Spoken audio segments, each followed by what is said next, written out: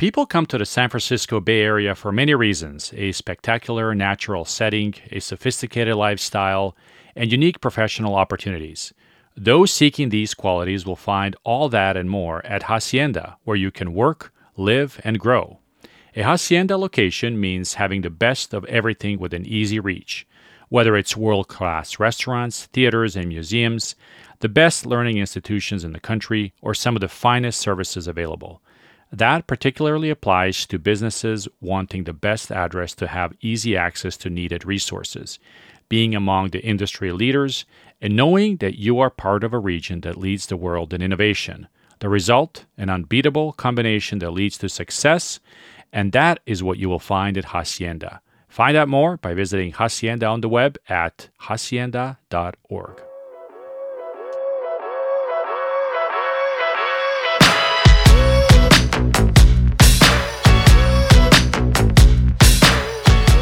Rebecca Rocky is an economist and the global head of forecasting at commercial real estate brokerage and advisory firm Cushman & Wakefield. In her role, she studies how economies, demographics, financial markets, and commercial real estate interact, both at the macro and micro level. Today's conversation covers some of the recent changes the Biden administration enacted with its first phase of the Build Back Better bill. Its impact on commercial real estate is not insignificant, and it promises to bring positive change throughout the industry. Rebecca's perspectives will help us understand the timing of this bill, how different categories of the bill will help impact the industry, and will even touch on the dreaded I word, inflation. Welcome to the pod, Rebecca.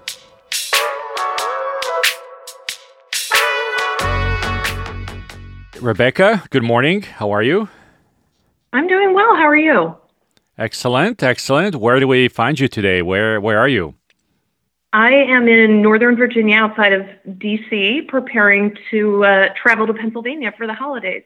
Okay, all right. Well, be safe. Take care. It's sort of a crazy world out there these days.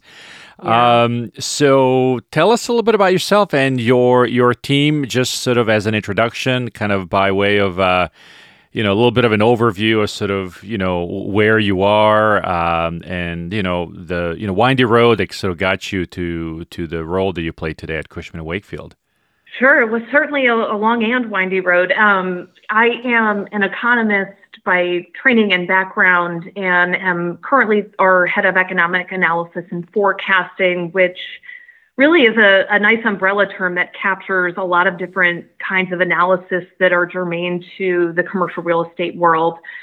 Certainly, we do a lot of forecasting, but we also look at evolving topics that are top of mind, from things like, the policy response to the coronavirus pandemic, to inflation and other developments such as the Infrastructure Investment and Jobs Act. And so we produce just, thought leadership. We engage with clients. We present and talk to the media as well. And so it's really a pretty dynamic role, I would say. And my team, is amazing. They support me on the forecasting side. I have people who really support on the data side, and then, sort of generalists who are economists like myself as well. Yeah, and you work with essentially all of your offices around the country, around the world. Is that correct? Yeah, that is right. So I was more Americas focused, and as our company has gone through its journey since I joined, I joined as when the firm was Cassidy Turley, which then became DTZ, and then of course Cushman & Wakefield. Long time ago. Wow, and that's a yeah, that's a blast from the past. It is, and it's really kind of wild. But my role has evolved as well, and so it was sort of right before the pandemic where I really started to step into more of a global role. And what a time to be doing that, for sure. Sure. So we connected with you guys as a result of some research that you guys have done and sort of analysis on some of the latest, maybe the best way to describe it would be, policy changes around Build Back Better, right? And maybe as kind of a way to, level set our conversation, it would be good to just provide sort of a little bit of a primer in terms of, what this entails, right? And sort of how your analysis evolved. Yeah, so, since the beginning of the pandemic, there has been a lot of different policies that have gone through the Congress. Most recently, out of the Build Back Better agenda, we saw the Infrastructure Investment and Jobs Act actually get passed into law. So we recently did a report on that element of the Build Back Better agenda. And that's a little bit different than the package that is currently up for debate, which is tied more to some social spending programs and climate change programs that were also part of that Build Back Better agenda, but just not part of the bill that actually made it through in the month of November. Yeah, and that's an important distinction to make, because there are a number of benefits sort of for the commercial real estate industry, as we'll talk here shortly, that were part of that, right? So help us kind of navigate through that, maybe through a number of categories that you would classify some of these policy changes. Sure. So in the Infrastructure Investment and Jobs Act, this was actually signed into law on November 15th by President Biden. This was really focused on physical infrastructure and infrastructure of the modern economy. So, the biggest category of spending in this bill at about $110 billion were roads, bridges, and major projects, power infrastructure, passenger and freight rail, broadband or high-speed internet, water infrastructure, and a number of other categories. And the things I just mentioned are all the key categories of what's considered the new spending. So I just want to kind of make this caveat, which is the total size of the bill was $1.2 trillion. Some of that, in fact, a majority of it, $650 billion, were essentially reauthorizations of existing programs, and it was essentially just done all in one go.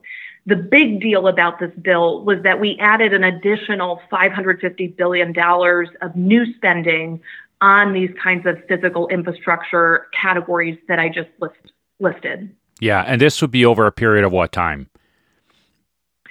So the numbers I just cited are the investments over a 10-year period, which is a traditional window that we look at when we talk about, budgetary issues. Yeah. And these all things that, you had just mentioned are really, big deal for the commercial real estate industry as well, because, roads and bridges and all that kind of stuff. I mean, the infrastructure is really important. Are there certain parts of the country that might be getting kind of a bigger chunk of this, or certain geographies that might benefit more? How does it break up there?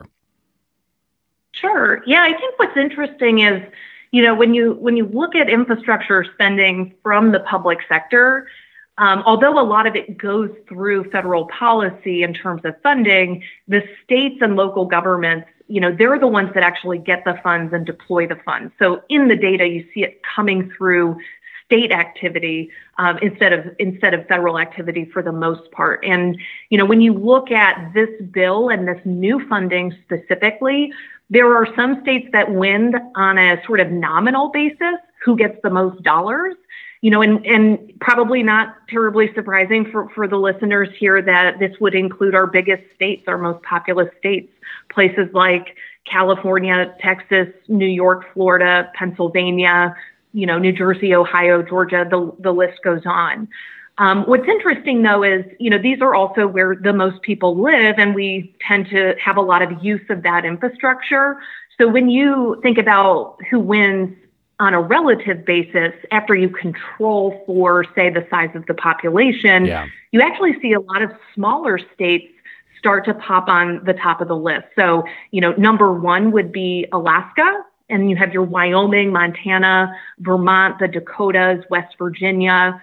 And so, it really does depend how you look at it. But I think the good news, generally speaking, would be that all states are technically winners, since this is new funding that didn't exist just prior to about 6 weeks ago. And so that's good news for everyone. And the one standout that I would also highlight is on the public transportation side.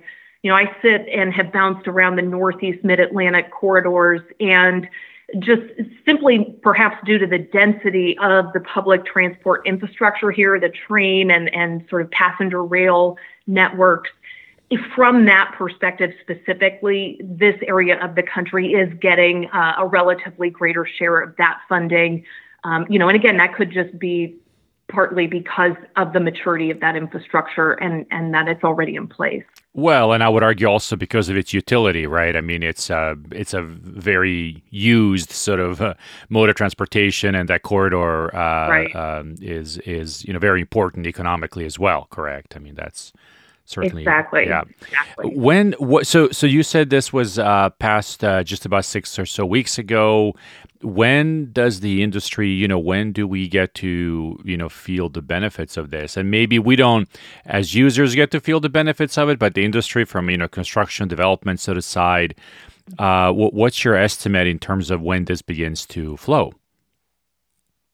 Yeah, I think what's interesting is from an economic impact standpoint, this is going to take a little bit of time. And part of the reason for that, as I mentioned earlier, is one, a lot of what happens initially is the federal government sends money to the states. So it looks like federal spending, but it's really going to state governments and local governments. And then it takes some time until it gets spent. And even at that, given the nature of these projects, the spending tends to go out in disbursements. So you sort of have to reach a certain milestone before you get your next tranche of funding, for example. So, most of the impact is expected to be felt from 2025 to 2027 when you look at sort of peak spending, peak GDP impacts, and things like that. Do you have any sense of how many sort of shovel-ready projects might be already out there that, will qualify for this funding and that might be knocking on the doors of these, regional and, local folks that will be able to disperse the funds? Not right off the top of my head. What is interesting in the state-specific allocations is that there were a number of projects that were sort of on the radar or that were already sort of kicking off that we know are going to receive some of these funds. So they're certainly out there. But of course, there are also new projects that will commence as a result of this. So I think it'll be interesting to watch how that plays out. Yeah. Do you have any maybe anecdotal sort of, examples or any kind of things that we might reference? And it may not be specific at this point yet, but, we know, for instance, that sometimes just the removal of a highway from a certain part of the city will increase, property values in that area because it will sort of activate that region a little bit more, right? Whether it's for multifamily, whether it's for office, industrial kind of uses, right? Do you have a sense of sort of maybe in some areas where, that activity and kind of how the industry is, looking at this stuff? Because this is not just repairing stuff. I imagine it's probably, either tearing stuff down, bringing new stuff elsewhere where it didn't exist. Any examples of how some of this might impact, the industry? From a construction perspective, this is, I think we have yet to sort of have a detailed understanding of, for example, the breakdown between what goes to existing projects, what goes to just repairs that are not parts of existing projects, and then what goes to just net new infrastructure projects in general. I think, one area where we know it will be a sort of net new gain is on that broadband side, and if you kind of think about how underserved some of these more rural areas have been, or ex-urban communities, and bringing them into that high-speed internet 21st century economy. I mean, Sure. That comes with a lot of ancillary benefits. So kind of think about, okay, if they also have a certain amount of access to the financial sector, then you could be talking about an engagement of a new consumer base in a new way that didn't exist before. So a lot of unknowns, but also a lot of exciting things to kind of think about in terms of potential as we sort of unleash some new elements to our country. I would say one of which is, on a net new basis, this expansion of broadband to what have historically just been underserved communities without access full access to that 21st century modern economy. Yeah, yeah. As an economist, I'm sure you also track, the impact this might have on employment as well. Are there any numbers in terms of, whether it's construction jobs or service types of jobs that are kind of associated with this spending that would be added? Yeah, certainly. On an overall employment basis, we think that this will add essentially, let's call it 500 to 600,000 extra payrolls over the next decade, beyond what would have occurred. And most upfront, the most significant direct impact will be on those, first in line sectors such as construction, transportation and warehousing and distribution, the sectors with which infrastructure is intimately connected. But, again, part of the benefits of this are it raises total economic output, total income, and that also benefits all industries. So I think that's also exciting. Yeah. One of the sort of hallmarks, I guess, of the last maybe, 5-6 years or so, just across the industry has been, a shortage of laborers in the construction industry. Are you at all worried that there are enough people that will be there to cover these additional jobs? Yeah, it's a really good question. As I mentioned, and I think this gets a little bit back, we have to remember the timing of when a lot of these impacts are going to be felt and the timing of when this really enters the economy, more in force than for example, next year or the year after that.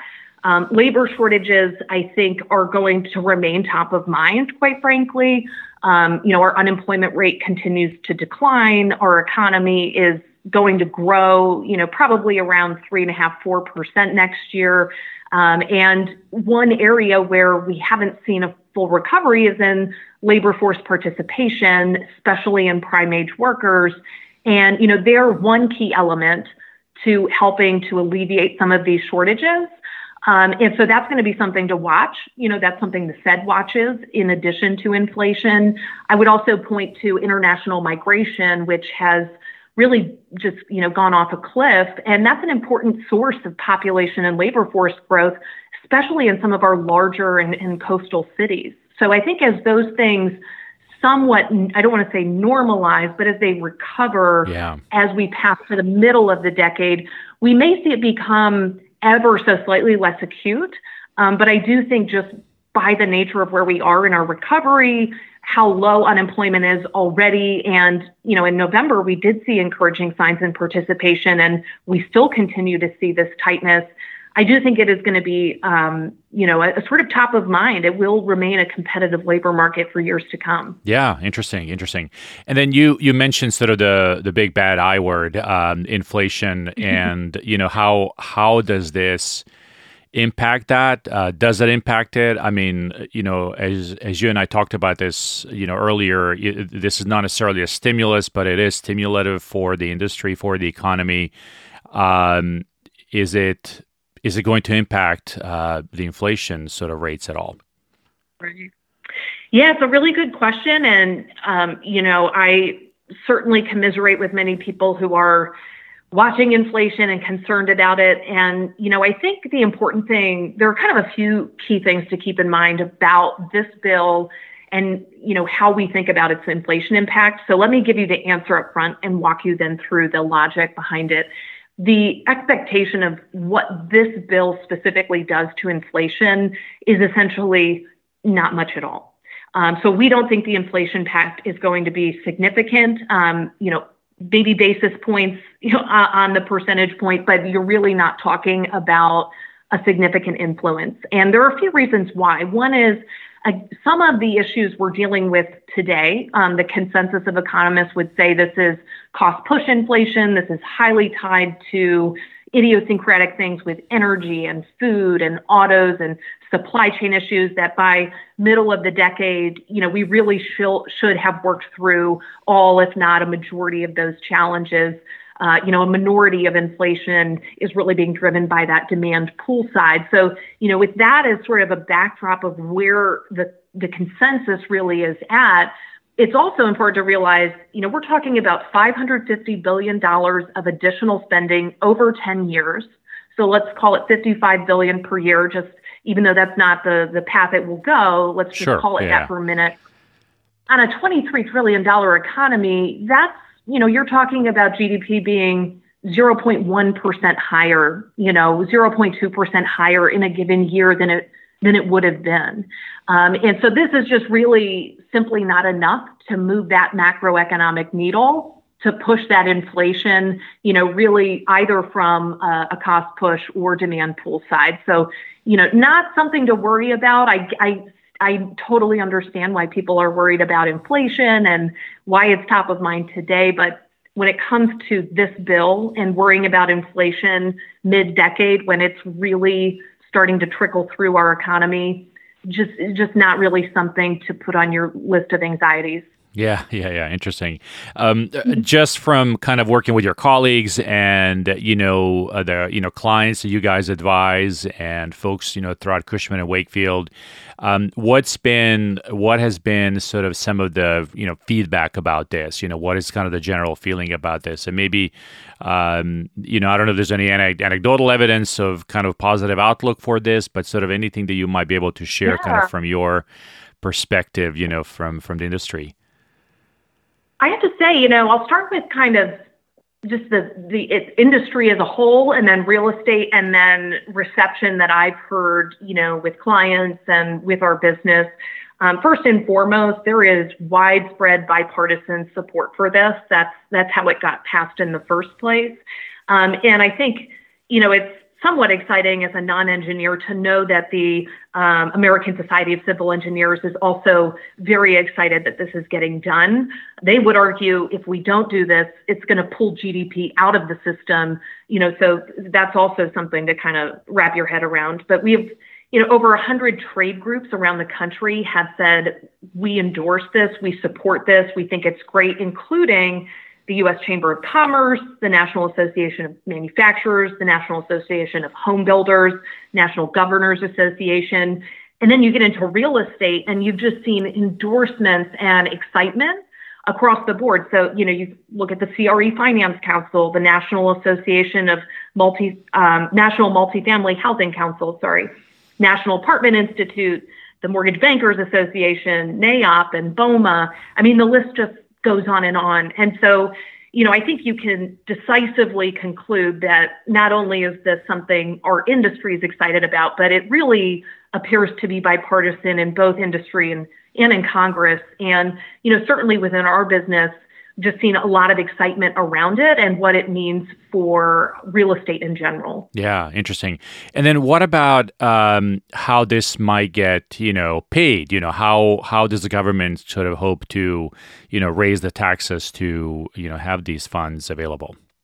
Yeah, good question. Well, I guess there's kind of a few answers to that. One is they don't intend to actually fully offset the cost of the new spending. So I mentioned, out of this whole bill, there's $550 billion of new spending. And so when we look at that, we can pay for that a few different ways as a country. The first thing you can do is raise taxes. The second thing you could do is keep taxes the same and maybe change the base around. You can also do what's called eliminating tax expenditures. So that's just fancy way of saying we spend through our tax code by giving tax breaks. We can reduce the size of those. But what we can also do is reduce other forms of spending.